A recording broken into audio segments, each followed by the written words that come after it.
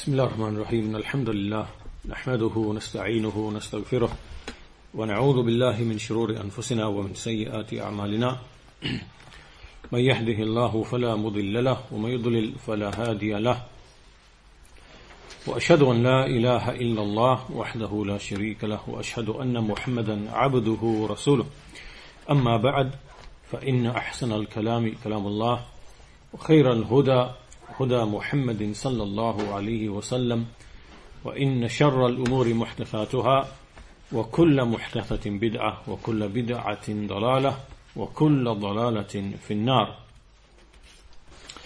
So this is our second lesson on the topic of the goodly life, al-hayatu tayyiba fil Quran, the goodly life as described in the noble Quran. And in our first lesson, we looked at the meaning of life, what is life, and we looked at the various linguistic meanings which are provided in the various dictionaries. And there was numerous meanings that we explained. First of all, one of the meanings is the latent power, the power that is found within things like plants and animals, the ability to grow, the meaning of the life of the heart, not necessarily the body, but the life of the heart itself. This is another meaning which includes its ability to reason, the intellect. This is considered to be life as well. Or also the meaning of the removal of anxiety. When a person is free of anxiety, then that is life. And when a person is full of anxiety, then that is not life, right? So this is another aspect of the meaning. Also, life can mean the life of the hereafter, which is eternal. And finally, it can refer to the life as the attribute of Allah Azza wa Jal, which is the perfect life, in which there is no deficiency at all. So after looking at these various meanings of life, the linguistic meanings of life, we then looked at at-tayyiba, the word at-tayyiba, and at-tayyib and what this means. And so essentially, there are numerous concepts, that which brings pleasure, that which brings growth, and we looked at various expressions which explain, the best type of food, the best type of women, the best type of, those which are pure and chaste, the best type of clothing. Everything, the meaning revolves around that which is the best and most pure and most wholesome and full of goodness and which brings delight and which brings pleasure. That's the general meaning of the word at-tayyiba. We then looked at life in the Quran. How is life spoken of in the Quran? And life is the opposite of death. And in the Quran it's explained how life has been brought out from water or through water or by way of water, and that Allah Azza wa Jal is the originator of all life, and He gives life to things. There are various things. There are plants, there are animals, and there are those things which have a soul, those things which don't have a soul but also have life. So basically there's various categorizations in Allah's creation which have life. And that life is not the same for each of those beings. The life of an insect is not the same as the life of an animal, a cat for example. And that life is not the same as the life of a human which has a soul. Right? And the soul of a human is not the same as the soul of an animal. So there are variations of the type and the perfection of life that Allah has put in various, of His creatures. And so we also mentioned that death is the original status, and then there is life, and then there is death again, and then there will be life again, which is the life of the hereafter. So Allah Azza wa Jal, He mentions these various states in the Quran as well. There was various explanations of what does death mean, Death means, for example, some of the Sahaba said, it is the first 120 days in the womb where there is no soul.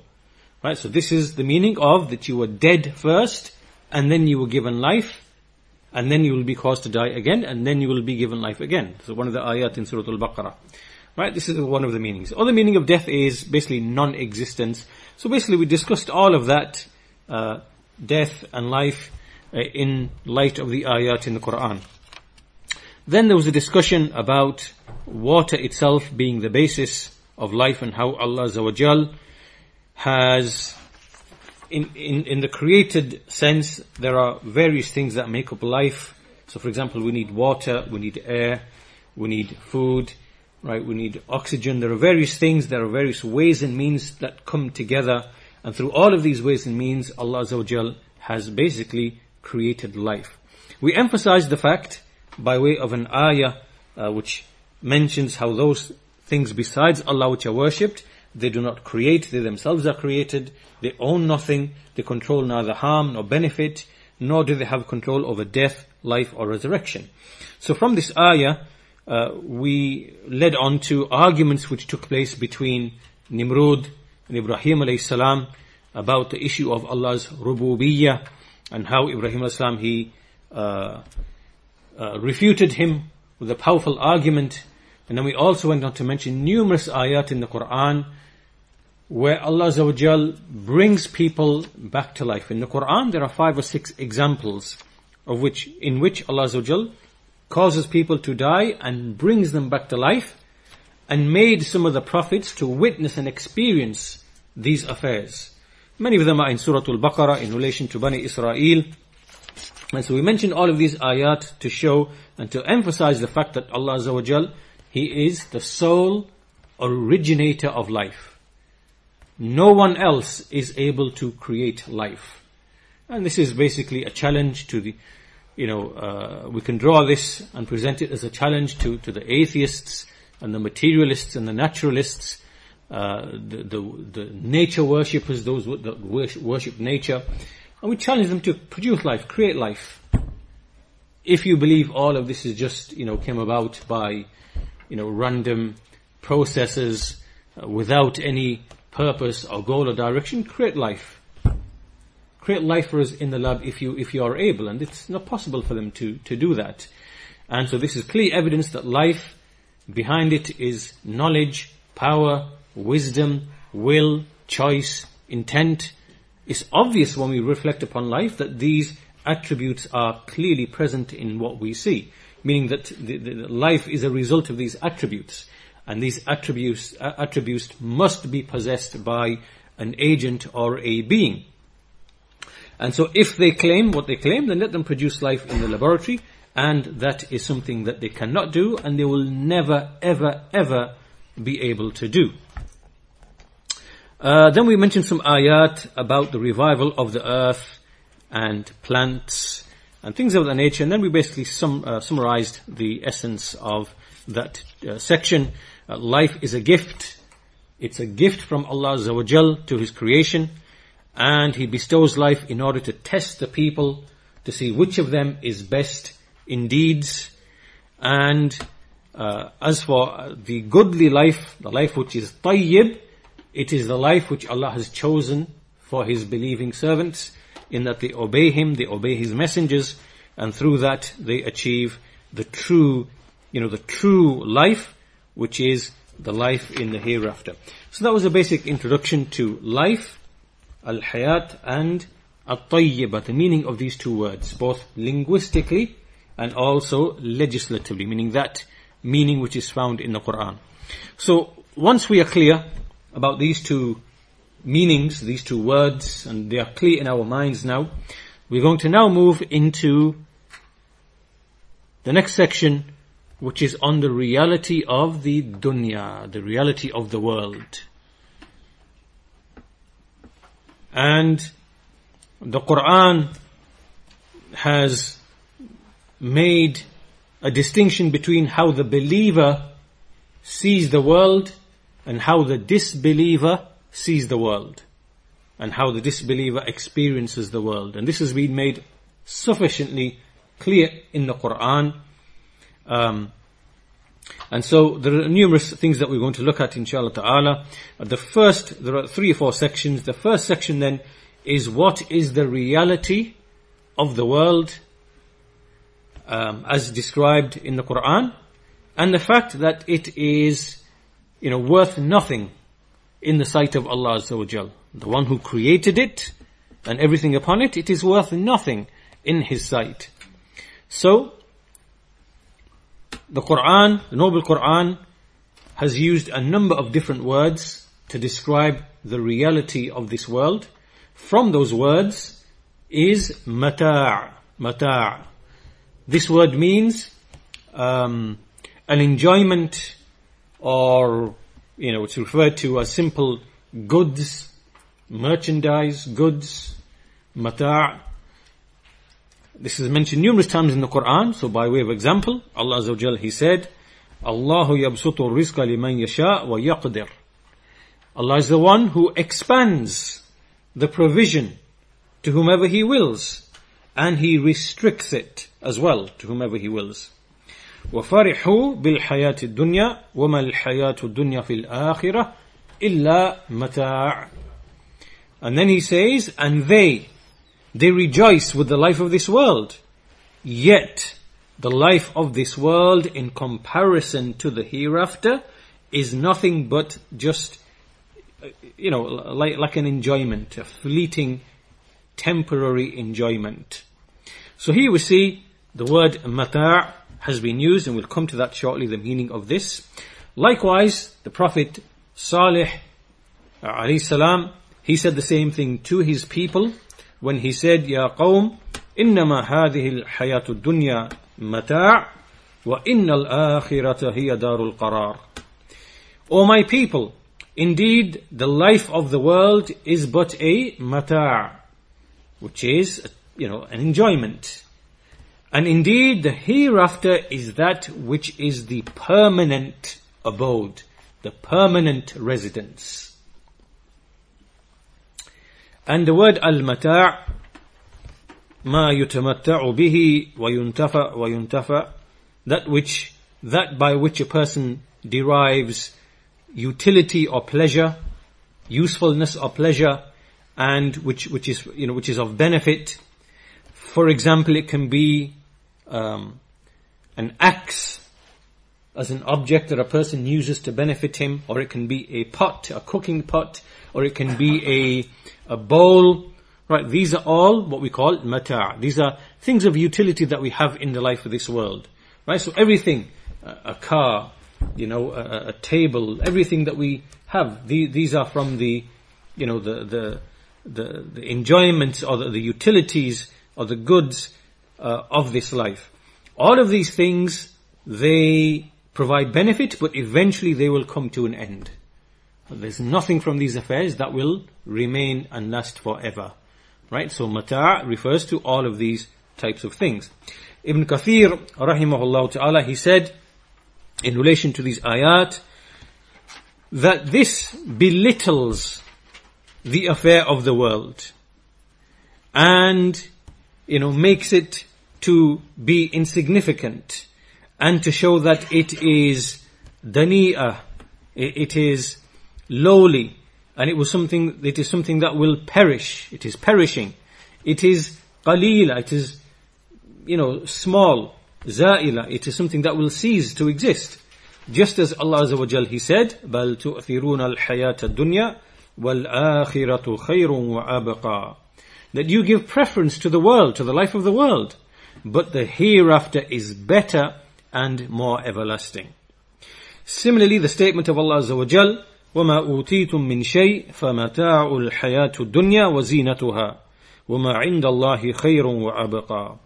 That which you have been given of anything is but the enjoyment of the life of the world and its glitter. And that which is with Allah is better and more lasting. And the hadith also makes this very clear, in which the Messenger of Allah said, وَاللَّهِ مَا الدُّنْيَا فِي الْآخِرَةِ إِلَّا مِثْلَ مَا يُجْعَلُ أَحَدُكُمْ أَصْبَعَهُ فِي الْيَمِّ فَلْيَنْظُرْ بِمَا تَرْجِعُ إِلَيْهِ.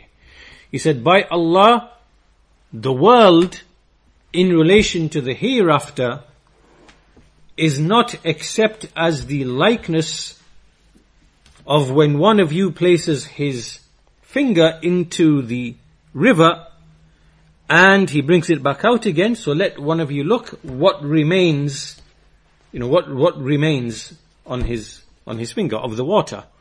And this is the reality of the world, right? So here the similitude is of a river or an ocean. But if one of us was even to put a finger in the glass of water like this and take it back out again, we know that drops would remain here and the rest would remain in the bottle.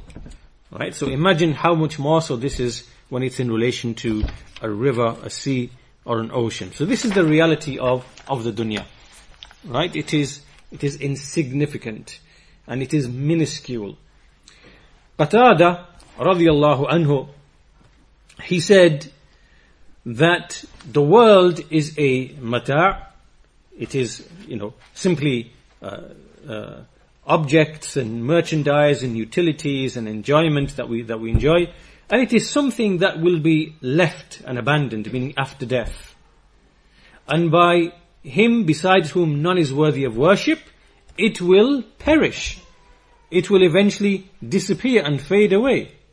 Therefore, take only from this enjoyment that which allows you to obey Allah if you are able. And there is no power and no might except by way of Allah. So in other words, that everything in this world its eventual outcome will be that it will perish. And so therefore you should take only from it that which will make you and cause you and make easy for you the obedience to Allah Azza wa Jal. So this is the first word which has been used. Right? It is mata'. The second word which has been used to describe the reality of this world is the word ghurur, which is deception.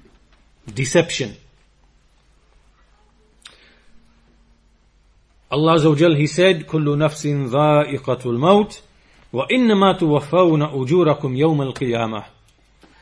Every soul will taste death, and indeed you will be recompensed with your dues, with your rewards on the day of judgment. فَمَنْ زُحْزِحَ عَنِ النَّارِ وَأُدْخِلَ الْجَنَّةَ فَقَدْ فَازَ. So whoever is delivered, saved from the fire, and is entered into paradise, then he will have been successful. وَمَا الْحَيَاةُ الدُّنْيَا إِلَّا مَتَاعُ الْغُرُورِ. And this world, and the world, the life of the world is not except a deceptive enjoyment. A deceptive enjoyment. Now here, some of the Mufassirin, they explain why has it been described here as mata'ul ghurur, which gives the notion or the idea of merchandise which is deceptive, right? Goods which are deceptive. And so some of the Mufassirin, they say that if you think about in some of the worldly transactions when people sell things to other people, what they do is they will sometimes deceive that other person about the reality of the good, of the good or the goods, in order to make that person buy it. Right? So for example, sometimes you have car salesmen who will make the car to appear, better than what it seems, right? And maybe there's all sorts of tricks and deceptions that they use, right, to basically entice and to deceive that other person to buy the car. And it can be the same with, any other type of service or good. And this is something that you see frequently amongst the people. A lot of deception used in order to sell goods or to sell services. You see this in everything, in pretty much everything. You see it in finance, in banking, all of which is fraudulent, the banking based upon usury. You see it in many investment schemes. You see it in sales of goods. Pretty much across the board there is deception, right? So the analogy then, the similitude of the world is basically the same. Right? But there's a difference. There's a difference between the one who prefers this world over the hereafter, then he is the one who has been deceived, just like the one who was deceived by the car salesman or by for example, the fraudulent banks that, give out loans when they don't have any money, right? They don't have anything to actually give of themselves. It's basically all a fraud and a scam. Or whether we speak about, everything else in which there is, fraudulent type of behavior in which there's deception involved, right? There's a deception involved in making someone buy something or take a service or buy a good, and it's all deception. So if there's a person who prefers the world over the hereafter, right, then he is no different to the person who's been deceived in transactions, right, in buying things, right? He's been defrauded and been deceived about the nature of what he is buying. But as for the one who does not prefer the world over the hereafter, and he only uses the world as a means for the hereafter, then for this person it is not mata'ul ghurur. Right? For this person now it is different, because this person hasn't actually been deceived about the nature of the goods. Right? He knows what the reality of the goods actually are. He knows the true worth, and then he uses them to his advantage or to his benefit for the hereafter. Right? And that's the difference. And so that's why this similitude in the Quran of the world, when it mentions, for example, it is mata' and then it is mata'ul ghurur, these are very, very,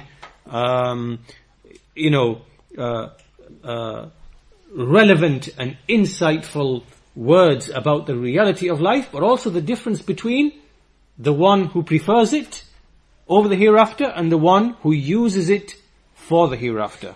Right? This is very, very, makes it very, very clear. Also from the terms and words which have been used to describe the life of this world are two words which come together, lahwun wa la'ibun. Lahwun wa la'ibun. Which means, they mean amusement and play. Pastime, amusement, play. This occurs frequently in the Quran. For example, the statement of Allah Azza wa Jal, وَمَا الْحَيَاةُ الدُّنْيَا إِلَّا لَعِبٌ وَلَهُ وَالدَّارُ الْآخِرَةُ خَيْرٌ لِلَّذِينَ يَتَّقُونَ أَفَلَا تَعْقِلُونَ. The life of the world is not except لَعِبٌ وَلَهُ, which is play and amusement, or play and pastime, or idleness. And indeed, the home of the hereafter is better for those who have taqwa, those who fear Allah and obey Him. أَفَلَا تَعْقِلُونَ. Will you then not have, will you then not reason and understand? And also the statement of Allah Azza wa Jal, إِنَّمَا الْحَيَاةُ الدُّنْيَا لَعِبٌ وَلَهُ وَإِن تُؤْمِنُوا وَتَتَّقُوا يُؤْتِكُمْ أُجُورَكُمْ وَلَا يَسْأَلْكُمْ أَمْوَالَكُمْ. Indeed, the life of this world is la'ib. It is a play, walahu, and it is idleness and just, pastime. And if you believe and have fear of Allah, you have taqwa of Allah, He will give you your rewards and He will not demand from you your wealth. And once again, وَمَا هَذِهِ الْحَيَاةُ الدُّنْيَا إِلَّا لَهْوٌ وَلَعِبٌ. Now it's the other way around.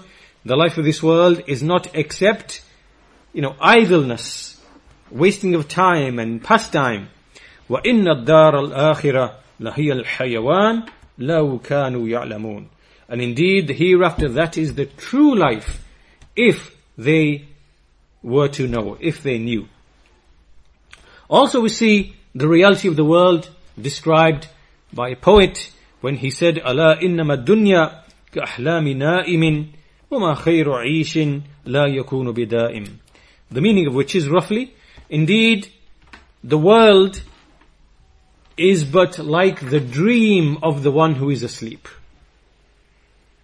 The life of this world is but like the dream of the one who is asleep. And it is not, the best of life. It is not something which is everlasting. So in other words, treat this life as if you are in a dream. And as you often experience, in the morning you're having a dream and all of a sudden you're enjoying the dream, and then all of a sudden, and you start believing that the dream is true and real, and then all of a sudden you have a rude awakening and you realize, I was just sleeping and I was dreaming. And this is the reality of this world. It is exactly the same. Also, it has been said as well that the meaning of that the world is la'ibun wa lahu. It means that for those people who seek after the world and its pleasures, then there is no end to its pleasures. There's no end to the play and the pastime. And this is true. If you look at disbelieving societies, atheistic societies, or societies which are far away from the revealed books and from the sent messengers, which is most of the Western nations which are affected by atheism and materialism, what do you see in these societies? Everything is about play and amusement, right? All of this is a distraction from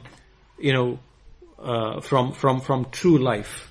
So you see people either engrossed in music or movies or following sports or varieties of different types of enjoyments which give pleasure to the bodies, to the eyes, to the tongues, to the taste, everything is just built around materialism and play and pastime. And then they also find new ways and means that every time we progress over time, then there's new ways and new methods of getting people involved in la'ib and lahu, right? Whether it's like there's computer games which started off very crudely, then you start getting more realistic types of games, then you start competing with hundreds of other people across the world, then start becoming more and more realistic, and you become more and more engrossed as time goes on. Then you start having artificial reality. You can put the goggles on, and it's like as if you are really actually in this world, right? So as time progresses, the ways and the means of enjoyment and these pastimes and wasting of time, then it becomes more and more sophisticated, realistic, and it captures more and more of you and your time, and you become more and more engrossed, right? So this is as it has been said, that the reason why the world has been called la'ib and lahu is because la aqibata lahu. There is no end to it. There would be no end to the ways you can enjoy, right? And we can apply this to everything. There's no end to the way you can enjoy food. You see all of these programs on the TV now about, baking and cooking and so on and so forth, and people sit there and watch engrossed, because food is something that the soul, it likes, it finds pleasure. And so it sits there watching, dreaming and drooling over the food, and because there's no end to the way you can enjoy the food across the world. And the same thing can be said about everything else, about pleasures of a sexual nature. And amongst the disbelievers you see that there's no end to the way in that they want to satisfy their desires, right? There's no end to it. If a person wants to enter into this ocean, there'll be no end to this ocean. So this is why the world has been described as la'ibun and lahwun and ghurur, and a deception as well. It is also said by some of the mufassirin that the meaning of la'ib and lahu is that it means batil wa ghurur. La'ib and lahu, which means that which is futile, false, in vain, and ghurur meaning deception. Right? So this is another interpretation of these two words. Ibn Abbas radiyallahu anhuma, he said, when speaking about these types of verses that mention the life which is la'ib and lahu, he said this is the life of a disbeliever, because he spends, it's merged and engrossed in that which is ghurur and batil, that which is in vain and that which is deception. And this is true. The life of a disbeliever who does not believe in the hereafter and who does not respond to the books and the messengers, then his life will be ghurur, it will be deception. He will be deceived by life and its pleasures, and it will be in vain. As for the life of the believer, Ibn Abbas continues, فَأَمَّا حَيَاةُ الْمُؤْمِنِ فَتَنْطَوِي عَلَى أَعْمَالٍ صَالِحَةٍ فَلَا تَكُونُ لَهْوًا وَلَعِبًا. As for the life of a believer, then the believer's life is wrapped in righteous deeds. So therefore, his life will not be lahu wa la'ib. So the life of a believer who believes in the messengers, responds to the messengers, and establishes the obligations, keeps away from the prohibitions, his life now is wrapped and clothed in righteous deeds. So how can his life be play and pastime and in vain? It is not. So that's the difference between the life of a believer and the life of a disbeliever. Also the statement of Ali radiyallahu anhu, he said, "Ad-dunya daru sidqin liman sadaqaha." Ad-dunya daru sidqin liman sadaqaha. Which means that the world is an abode of truth for the one who was, liman sadaqaha, this generally means for the one who knew its reality and was truthful to it. Right? How does a person be true to the world? A person is true to the world because he knows its reality as Allah Azza wa Jal has explained it. Then he treats it accordingly and he uses it for the hereafter. So for that person, the world is daru sidqin. Right? So for the believer who does righteous deeds and is pious, the world is daru sidqin liman sadaqa, meaning he is truthful. It is an abode of truth and he is manifesting his truthfulness. وَدَارُ نَجَاتٍ لِمَنْ فَهِمَ عَنْهَا, and it is an abode of deliverance, of safety, for the one who understands it. For the one who understands it. So the one who understands the reality of the world, then it will be an abode which is his deliverance. وَدَارُ غِنَى لِمَنْ تَزَوَّدَ مِنْهَا, and it is an abode of richness. The world is an abode of richness for the one who took his provisions from it. لِمَنْ تَزَوَّدَ مِنْهَا, meaning the one who took his provisions from it for the hereafter. These are three beautiful statements from Ali radiyallahu anhu, three sentences as mentioned by Al-Qurtubi in his tafsir. And so, for the disbeliever, it's the opposite, obviously, right? The disbeliever, it's an abode of lying, like not lying necessarily in terms of speech, but in terms of that you are not acting in a way which is based upon the true reality of what the world actually is, right? And it is not an abode of deliverance for the disbeliever, because he hasn't truly understood its reality. And nor is it an abode of richness, because the riches of the world are not really the true riches. Right? So this is a tremendous statement from Ali radiyallahu ta'ala anhu about the reality of the world for a believer, and conversely, if we apply it the other way around, for the disbeliever. Now, so far, what have we got so far? We have seen that Allah Azza wa Jal has described the world with numerous words, mata', and then mata'ul ghurur, which is a very beautiful description. We gave the parable of how a person can be deceived in terms of buying things where the seller is, deceiving that person to buy the good, and the person is deceived and buys it, then the world has been described in a like manner. Also, it's been described as lahwun wa la'ib, just mere idleness and play and amusement. And so then we see that after this, Allah Azza wa Jal also gives us numerous parables, similitudes, by which we can understand the reality of this world. So we'll mention 3 ayat or 3 passages in the Quran which describe to us the reality of the world. And this is by way of something that we can physically see with our eyes, with the rain being sent down, mixing with the earth, producing plants and growth. And then that growth, it eventually dries and withers and perishes and is blown away by the wind. And this is something that everybody can see and experience, this life cycle, we see it all the time. And so the reality of the world has been explained to us by way of this similitude in this parable.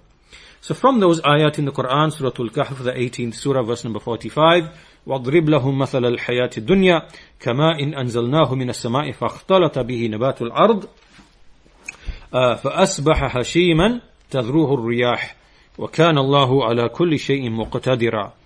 Set forth for them the similitude of the life of the world as water that we send down from the sky, which then mixes with, it merges and it produces the growth, the vegetation of the earth, and then it becomes dry and is spread by the wind.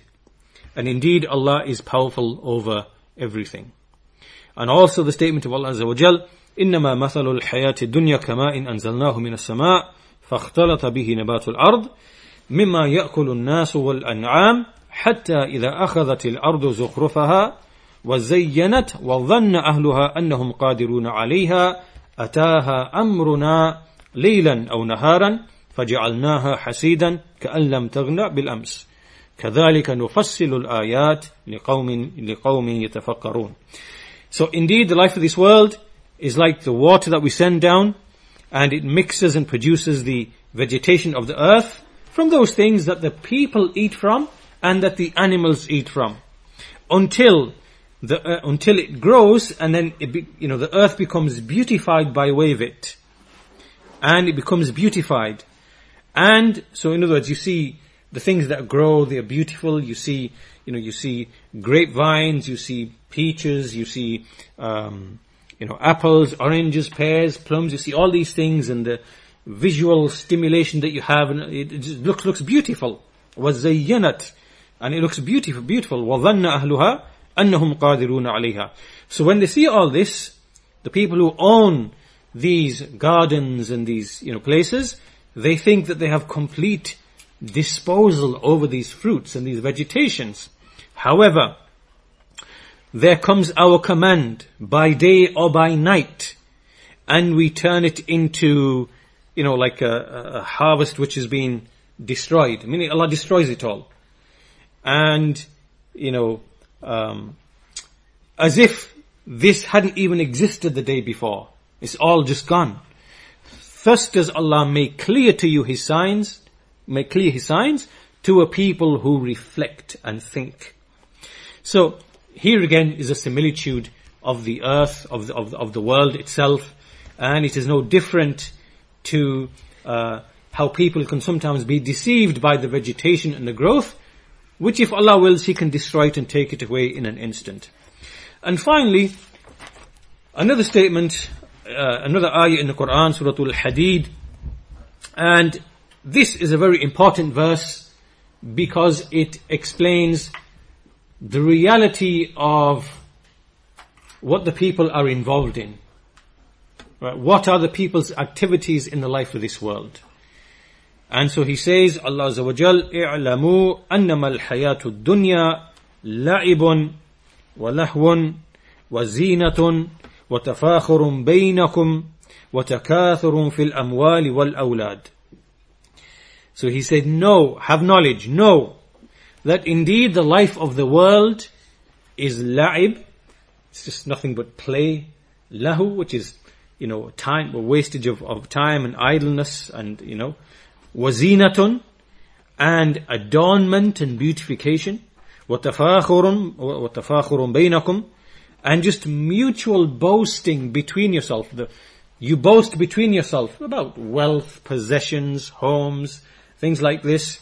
وَتَكَاثُرٌ فِي الْأَمْوَالِ وَالْأَوْلَادِ, and then competing with each other to see who can get the most wealth, who can have the most offspring, who can have the largest family. Right? This is all it is. And then he goes on to give a similitude. كَمَثَلِ غَيْثٍ أَعْجَبَ الْكُفَّارِ نَبَاتُهُ. This is like rain which falls, and the farmer becomes amazed that this rain is going to produce lots of vegetation. Right? It amazes him. But eventually what happens is that this vegetation ends up becoming dry, yellow, it withers, and it just turns, into straw. It ends up as nothing.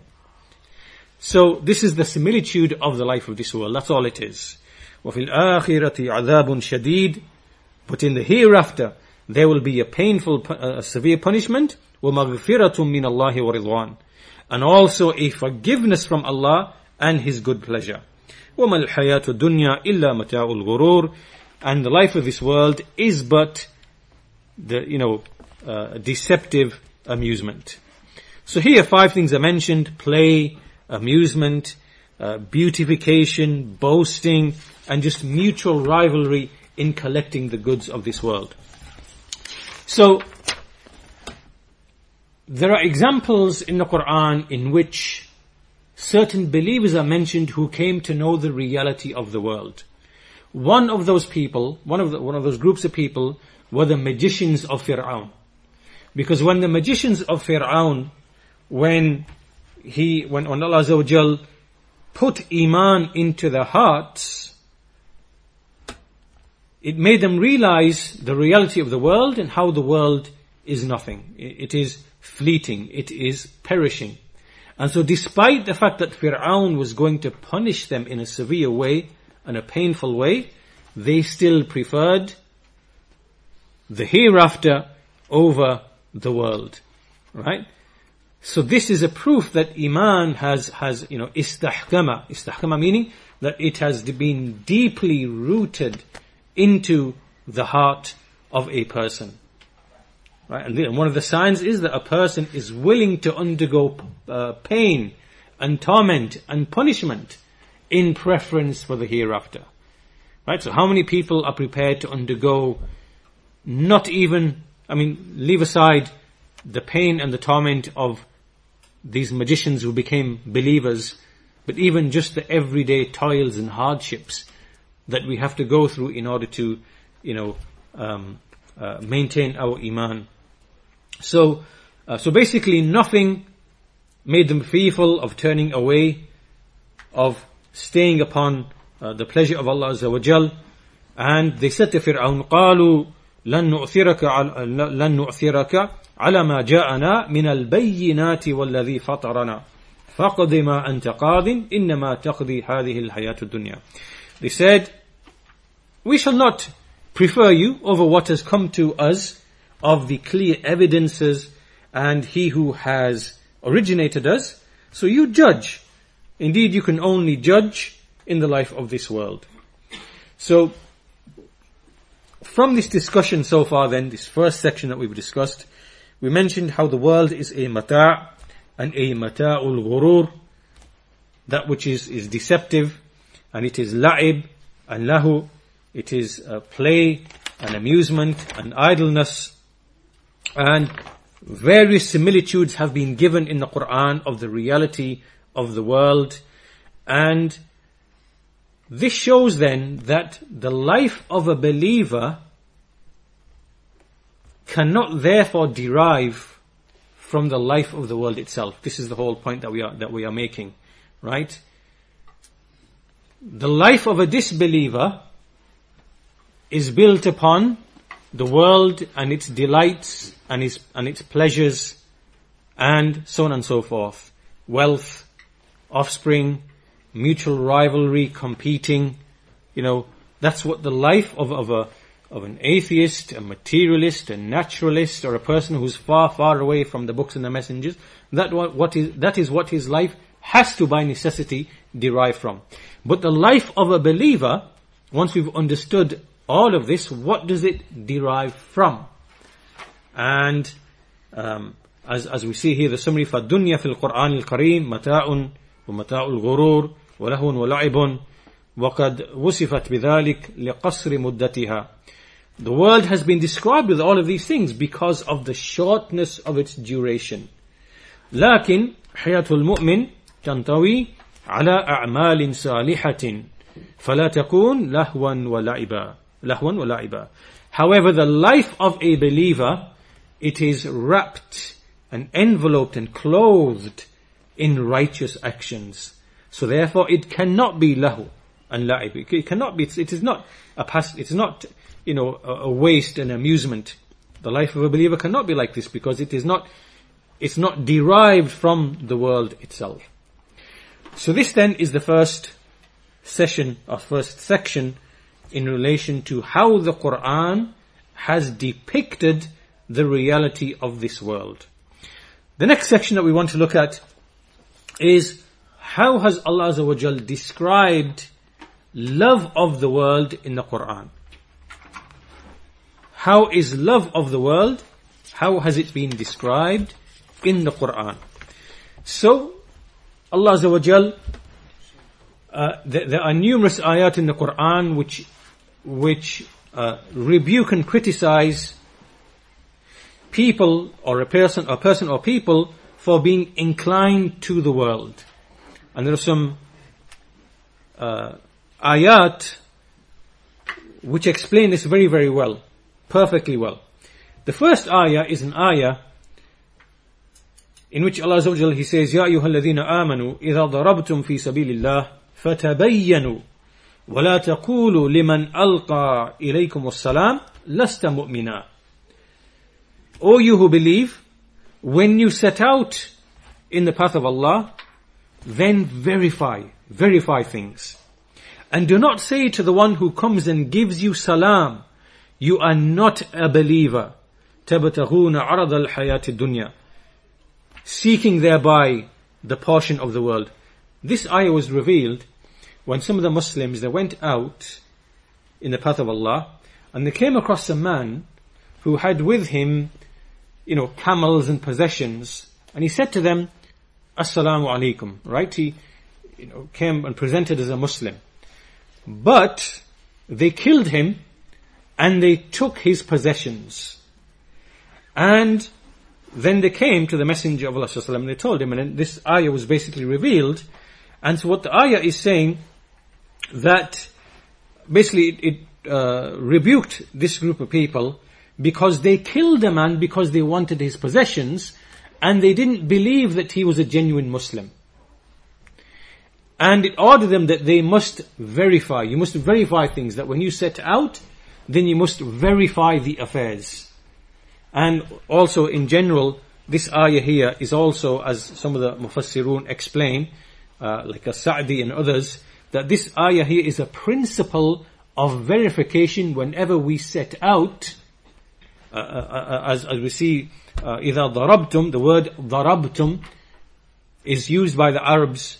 ضَرَبْتُ فِي الْأَرْضِ means to go out, for example, in the sake of Allah, for jihad, or for trade, for example, or for any other type of activity. So this ayah is the basis of making verification, to verify things. So, in any case, what the meaning here is that this is a warning that you should, it's a warning from trying to gain material benefit. Arad, the arad of the world, the portion or the share of the world, in this way which involves oppression and taking a person's life. Right? So this is unlawful. This means that the person is inclined towards the earth. So when a person is inclined towards the earth, it will lead him to commit evil, foul wicked, oppressive actions. Right? When a person is inclined towards earth. Look at the next ayah. In the next ayah, this is speaking about when there is the, when there is the, in the case of war and captives are taken, and from those captives are female captives, and it says, the ayah is a longer ayah, but the part of it says, because it deals with rulings to do with the captives, وَلَا تُكْرِهُ فَتَيَاتِكُمْ عَلَى الْبِغَاءِ إِنْ أَرَضْنَا تَحَسُّنًا لِتَبْتَغُوا عَرَضَ الْحَيَاةِ الدُّنْيَا. This ayah, let me tell you the background to this verse, as is explained by the Mufassirin. So this ayah, it is said that it was revealed in relation to Abdullah bin Ubay bin Salul, from the heads of the hypocrites. And he used to have a number of slave girls. And what he used to do was that when he would get visitors, he would send them the slave girls so that they could have relations with them for enjoyment. And this was in order to honor his guests, so to speak. So basically, essentially, it's like prostitution. Right? And other people will do it for prostitution. And also some of the other Mufassirun explain that it is, that this is referring to when a person, he forces these women into prostitution in order to make money. Right? But what is this emanating from? This is emanating from a person whose heart is inclined towards the earth. And he will have no scruples in forcing people into, like in this example here, into prostitution to make money. Right? And so in other words, that when people become inclined to the earth, it will lead them to vile, evil actions. So anyway, as occurs in the narrations in the books of tafsir, this came to the knowledge of the Messenger of Allah sallallahu alaihi wasallam, and he ordered that those captives or slave girls be taken from Abdullah bin Ubay bin Salul. And then they became really upset about this and became really angry, and they said, look, he's taking from us our livelihood and our possessions, and this, and became angry. All right? So that's that ayah. That's a second example of how, when you become inclined to the earth, you can do evil things. You kill people in the first ayah. You force others into prostitution in the second example. And a third example in the Quran, the Messenger of Allah he's ordered, he's given advice, وَاصْبِرْ نَفْسَكَ مَعَ الَّذِينَ يَدْعُونَ رَبَّهُمْ بِالْغَدَاةِ وَالْعَشِيِّ يُرِيدُونَ وَجْهَهُ. Have patience in the company of those who call upon their Lord in the morning and the evening, seeking His face. And do not turn your eyes away from them, seeking the pleasure of the life, the beauty of the life of the world. And do not obey those whose hearts we have made heedless of our remembrance, and who follows his desire, and his affair has gone into, excess. Basically, this ayah is speaking about, or warning the Messenger of Allah against the company of the rich elite and the noble elite. Right? And to satisfy himself to be in the company of the poor who call upon Allah, worship Him, and, seeking His face, because to seek to be present amongst the nobles and the elite and the rich, then it's a kind of, it's, even though we know that the Messenger of Islam does not desire the glitter of the world, but this is an advice that he not be in their company, because this is like a type or a manifestation of being inclined to the world. Right? But rather to be satisfied with the poor who are righteous and obedient and who are worshippers and who are not inclined to the world, rather they're inclined to the hereafter. Whereas the nobles and the rich and the elite, they are inclined to the world. And this is what we see all the time. The very rich, the powerful, the elite, they are generally inclined to the world. And when you mix with them and be in their company, then you will become inclined towards the world as well. And a fourth example, the fifth example, is when the Messenger of Allah is told to inform his wives, Ya ayyuhan nabi, qul li azwajik in kuntunna turidna al-hayata dunya wa zinataha fata'alayna umatti'kunna wa usarrihkunna sarahan jamila. Say, O Prophet, to your wives, if you desire the life of the world and its glitter, then come. Then I shall release you, meaning divorce you and separate from you, and give you a handsome, release, like a beautiful release. So, again, this is another example to show how the Prophet ﷺ was told that if his wives want the ease of because being the wife of the Prophet is an affair that requires patience and, effort and so on and so forth, toil, struggle, and that he was told that if you want the world, I'll divorce you, and you can have the world, I'll give you a beautiful separation, you can go. So again, this is another ayah which explains how the Quran warns against being inclined to the world, because having that in your heart can lead you to do things which are oppressive and lowly and despicable, or make you, lose sight of the hereafter. So this is the beautiful way that the Quran has presented this message to us. Ibn Mas'ud radiyallahu ta'ala anhu, he read the ayah, or the passage, Sabbih isma rabbikal a'la. Sabbih isma rabbikal a'la. Glorify the name of your Lord the Most High. And he kept reading this surah till he came to the ayah, Bal tu'thiruna al-hayata dunya. But rather you prefer the life of the world. Then he stopped reciting the Quran. And he turned to his companions and he said, Atharna dunya ala al-akhirah. He said, we have preferred the world over the hereafter. فَسَكَتَ الْقَوْمِ. The people then, the companions became silent, thinking, what is he saying? And he said again, آثَرْنَا الدُّنْيَا. We have preferred the world. لِأَنَّا رَأَيْنَا زِينَتَهَا وَنِسَاءَهَا وَطَعَامَهَا وَشَرَابَهَا وَزُوِيَتْ عَنَّا الْآخِرَةِ فَاخْتَرْنَا هَذَا الْعَاجِلِ وَتَرَكْنَا الْآجِلِ. He said, again, we've preferred the world because we've seen its beauty. We've seen its zina, its adornment. We've seen its women. We've seen its food. We've seen its drink. And the hereafter has been, veiled from us or separated from us. And we have chosen the temporary, or that which is present now, and we have abandoned that which is, in the hereafter. So Ibn Kathir, rahimahullah, commenting upon this statement, he says, from Ibn Mas'ud, this is simply, he's being humble when he's saying that we have preferred. Well, he's just being humble.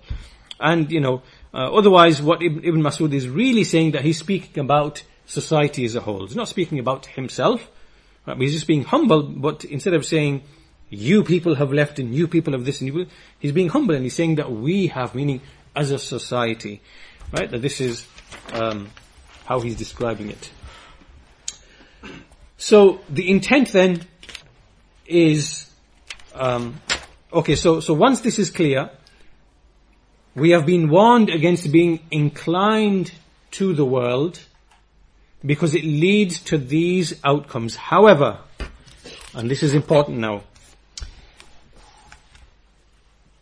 when the Quran warns from being inclined and preferring the world, then there's actually a condition that we need to make clear. In fact, we'll come to that very shortly. But for now, the statement will explain. Let me just mention a few of the meanings of these ayat.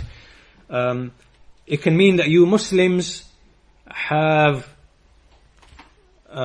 you are acquiring more of the world than you are acquiring rewards. This is another meaning of that verse that Ibn Mas'ud commented upon. Yeah, you prefer the world over the hereafter, meaning that you prefer gathering the world more than gathering reward for righteous deeds. And another meaning of that statement, بَلْ تُؤْثِرُونَ الْحَيَاةَ الدُّنْيَا, is that it refers to the disbelievers in general. Why? Because the disbelievers have preferred the world, they are pleased with it, they are satisfied with it, and they turn away from the hereafter completely. Right? So some of the explainers say that this ayah is referring to the disbelievers only. Others are saying it refers to the believers as well. And what is correct is that this ayah and what is similar to it refers to everybody. Everybody enters into this. Disbelievers and also believers as well.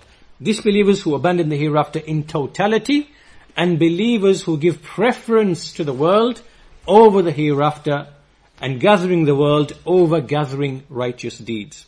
So this now comes to that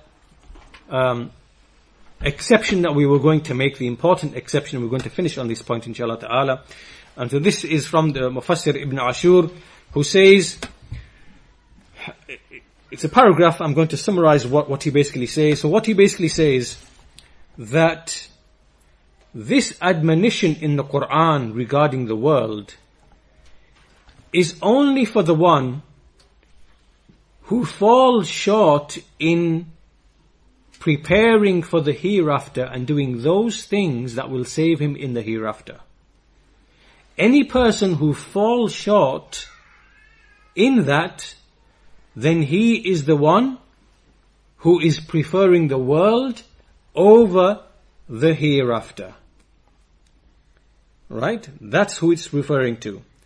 As for benefiting from the world, like in wealth and possessions and things of that nature, then that in itself is not necessarily blameworthy.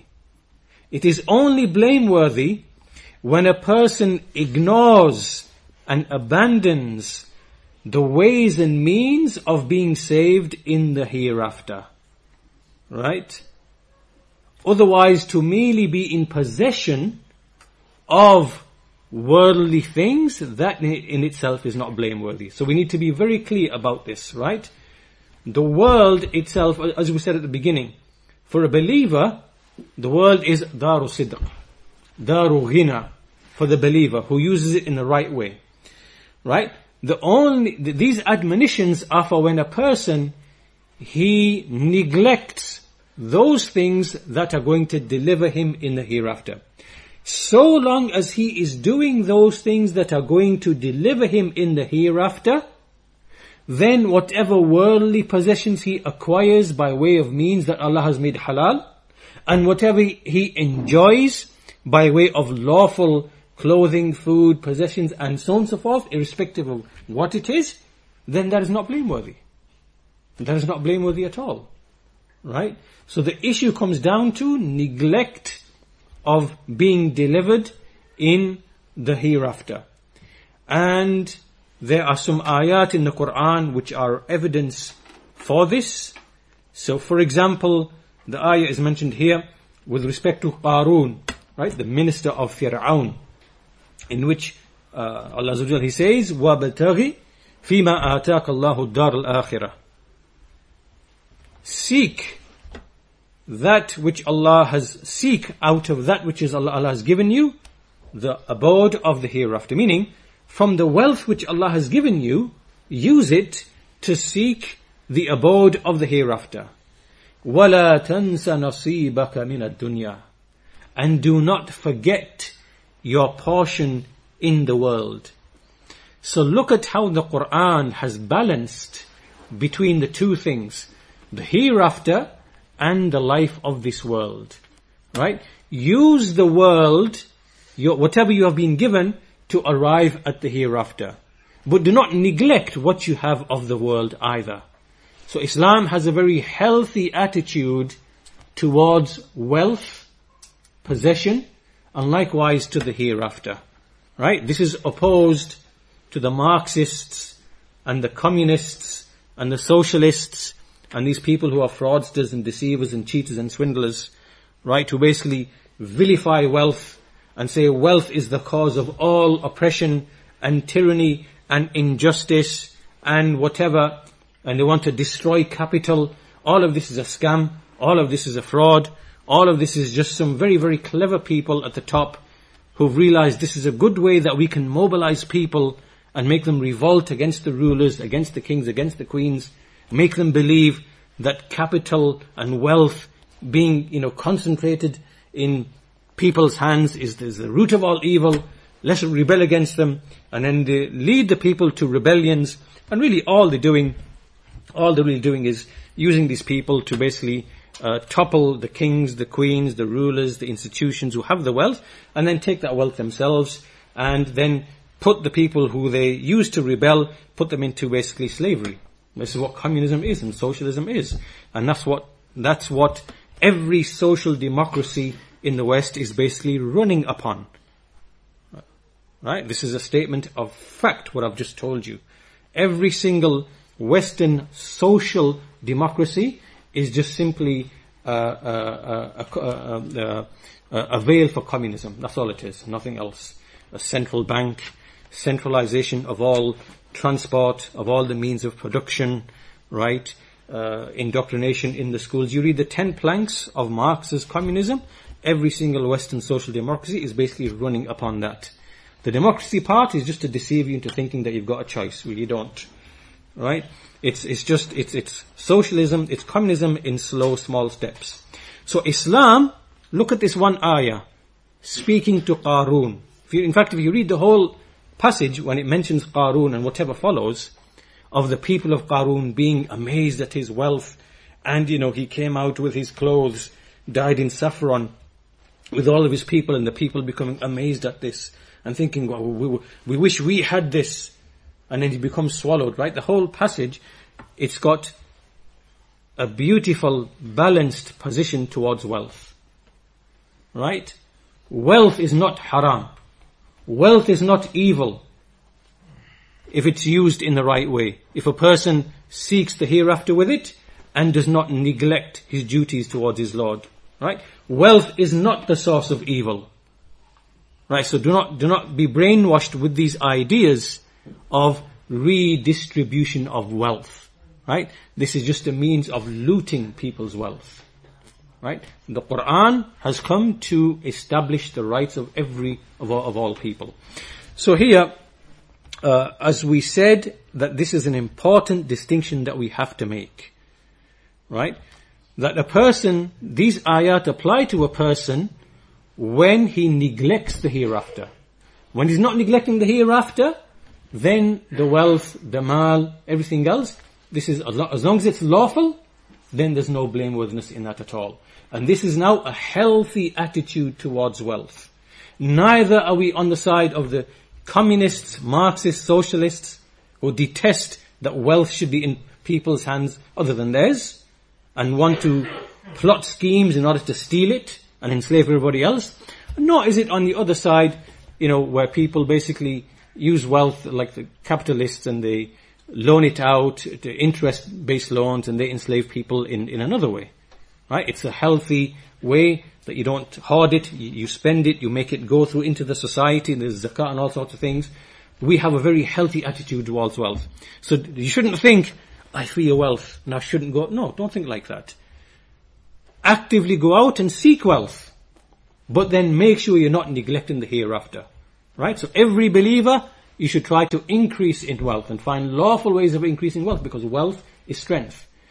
But at the same time, fear Allah and do not neglect the hereafter by way of it. So we have a very healthy attitude towards wealth. We don't fear it, and nor do we become deceived by it. It has to be balanced. And that's what these ayat basically teach us.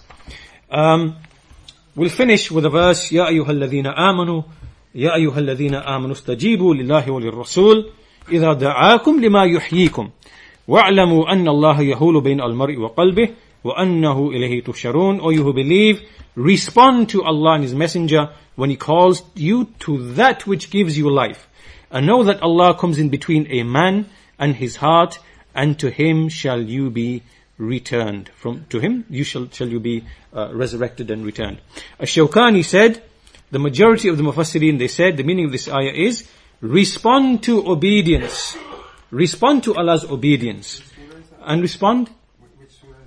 This is Surah Al-Anfal, Surah 8, verse number 24.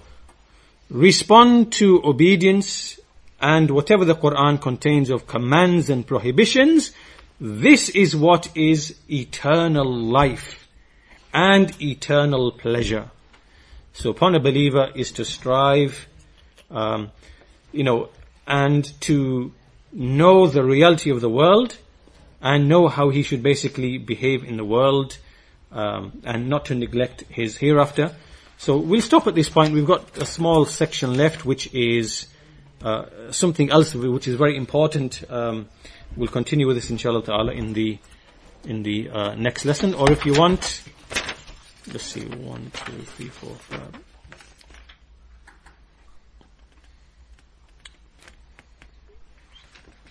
We can continue with it after the prayer if you wish. It's up to you. It might take about half an hour, but if you don't, we can leave it till next week. Yeah, okay, we'll leave it till next week, inshallah ta'ala. So we'll end there because it's obviously connected to what we're discussing, because I mentioned, the Marxists and the communists and the socialists and things like that. And the next set of ayat speak about people who live in luxury. Luxury. In the Quran, there are many ayat which speak about those who were destroyed were the very rich, powerful people who were living in luxury and committing evil deeds. Right? And so this is always in every nation you see there are the powerful who live in luxury and who are arrogant and they are disbelievers, they don't believe in the hereafter, and they oppress the people and mislead the people, misguide the people, and those people follow them, right? So it's obviously connected to the point that we just made about wealth and a healthy attitude towards wealth. So inshallah, we'll recap what we discussed and we'll take up that discussion in the next lesson, inshallah ta'ala. Walhamdulillahi Rabbil Alameen, wa sallallahu ala nabiyyina Muhammad wa ala alihi wa sahbihi ajma'in. We're okay to continue if you're okay to continue. Can I ask a quick question before we go for prayer? Perhaps it's more of an advice on the last point, which is that our religion doesn't forbid us from acquiring halal wealth, things from the dunya, as long as it's not done at the expense of our Jannah. Yeah. So, I suppose the question or the advice that I'd like to ask is, how do we balance, and what does that balance look like practically on a day-to-day basis here in Britain for us Muslims that want to acquire the wealth and things of the dunya, but not at the expense of the hereafter, but surrounded by people who acquire wealth as their end goal. As what? As their end goal, okay. Wealth and whatever else. So practically, what does it look like for us Muslims here in Britain to get the balance on a day-to-day basis? Yeah. Obviously, with that question, I'll repeat that question again because probably the sisters might not have heard it. So basically, the question is how, in light of what we've discussed, how does a Muslim, practically speaking, strike a balance between trying to seek wealth, on a day-to-day basis, and at the same time not neglecting the obligations that we have in terms of our individual obligations, in terms of the basic pillars, and likewise our responsibilities to families, children, in terms of educating them, teaching them, giving them tarbiyah. How does a person strike a balance? Now this is it's a very subjective question because not everybody is in the same situation, right? So it's not like one answer for everybody, because not every person is in the same situation of, do they have existing wealth? Do they have any savings? Are they working? Are they self-employed? Do they have a business? Are they invest? Everybody is in a different situation. And so this disparity, this difference, this itself is from the law of Allah and His creation, right? He apportions to whomever He wills, and He puts different people in different situations. So there isn't one specific answer that can be given that's going to be the same for every single person. But what we can do, what we can say, is in terms of general general pieces of advice or practical advice, then the first piece of advice, so then obviously then it's up to you to then go and take that advice and use it however you see fit. So the first piece of advice is that you have to have time management. You have to be able to utilize your time in the most efficient way possible. Why? Because in this country, and in fact most countries, we have so many things pulling us in different directions, right? So we have, first of all, our financial obligations towards the family. We have obviously our obligations, the religious obligations, and we find that the thing that most people lose out with respect to is time. We just don't have enough of it, right? So you have to free out your time on a weekly basis. You need to have time before you do anything else. If you're not prepared to make time, then you are not going to be able to seek wealth. You're not going to be able to build wealth. You're not going to do anything. So the first commodity, the first thing of value that you should be thinking of is time. Before you even think about anything else in terms of how I'm going to make money, what I'm going to do, it's got to be time. Right? So you've got to sit down and think, what are the things which are killing my time? What are the things that are taking time away from me? Right? Everybody knows from his own experience. You need to be able to put aside a certain amount of hours per week, be that 4, 10, or whatever it might be, and then you need to use that time in order to go to the next step or the next point or the next, The next point then is basically to gain knowledge. Acquire knowledge as to how can I make wealth? How can I build wealth? What are the various ways and means I can build wealth? Right? And the ways and means to build wealth, whether it's saving, whether it's looking at avenues, whether it's acquiring a qualification in something, in some skill or some discipline or whatever, to make yourself more employable, or to, take on part-time work, or to contract work, whatever, right? That's open to you what you want to do, and every person's situation is different. So first of all, it's got to begin with time. Then that time is going to be used fruitfully in order to investigate, research, pick up skills, think of business plans, do whatever, then seek the help and assistance of other Muslims who who already have expertise and skill, right? You do all that, and then you find a direction.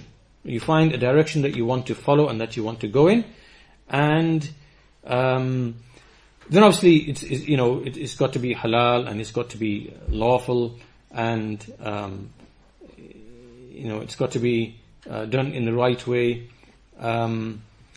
So I can only really give you those two things because then after this it's now going into specifics, like specific things. Well, what should you get into? I don't really know every individual person's skills. Like, for example, you could be you might have an aptitude for programming, for example. So what I could say to you then is that there is a huge, absolutely huge market in programming and computer programming languages, because all of industry and all of commerce and all of contracts is going to go in the direction of this financial technology, blockchain technology, things like that. This is where the fundamental shift is going in the next 10, 15, 20, 25, 30 years. The whole society is going to change. This is where it's going. It's inevitable. So I could say to you in general which direction to go in, which skills to get to make yourself employable with high paid jobs, right? And this will apply even to Muslim countries because it's global, right? So what you should be thinking, so first of all, find the time, make up time. Use that time to start doing serious research into trends, which skills are in demand or which are going to be in demand. Then either you seek them yourself or you nurture your children to have those skills. right? You direct your children from an early age to certain disciplines and skills that they can use to basically make themselves employable or even set up, their own businesses at some time in the future. And so the additional thing I want to say as well, that the issue of mutual advice between Muslims, because Muslims we don't really speak often enough amongst each other. Sometimes a person's by himself thinking of ideas. He doesn't really know that there's maybe 10, 15 other people across the country whom he knows, other Muslims which could actually help him and give him direction. And there's enough wealth to go around. So I guess the other thing would be also that, there should be mutual advice between Muslims, people of the Sunnah, in advising each other in terms of giving advice, help, assistance, things like that, in setting up businesses and becoming strong in that way. This is really, really crucial and important, and it's obviously a very important question you've raised, and it can't really be discussed in a small question answer like this. But touch slightly on that balance looking from the wealth side. Yeah. How about the aspect of the deen? Because we seem to get engrossed in that. Yeah. Because we're surrounded by people that's their primary focus. Yeah. But that's why I said you have to make time in your week. You have to say, for example, right, I'm going to get all my chores done, and basically Saturday morning from 9 till 2 in the afternoon, that is just my time to dedicate specifically to this. Right? So that's why that's part of the answer, because I know we have religious obligations. So in all of that, you have to find that time first, in order you can specifically dedicate that time to lay out your plan and your further directions. So that's why I'm not really giving you an answer to your specific question. what I've told you is how to go about what the basic method you should use to allow you to address this problem, right? So it's time management first and foremost, right? And then doing research, and then networking and finding assistance of other Muslims who can probably assist you and direct you, whether it's in terms of investment, whether it's in terms of employment, whatever else it might be. There's so much know-how that Muslims have, but it's not being shared between them, and so that needs to increase more and more. So I've given you like general things which will facilitate for every person how to go about the specific thing in their own specific way. But so you could come to me and I could give advice what I know. Somebody else might have more knowledge on international markets and trade in different countries, and give you advice with respect to that. And this all is, as I said, very subjective, and that comes down to the details at the end. But Allah knows best. It's a lot more to it. Okay, we'll stop it. Go now, inshallah.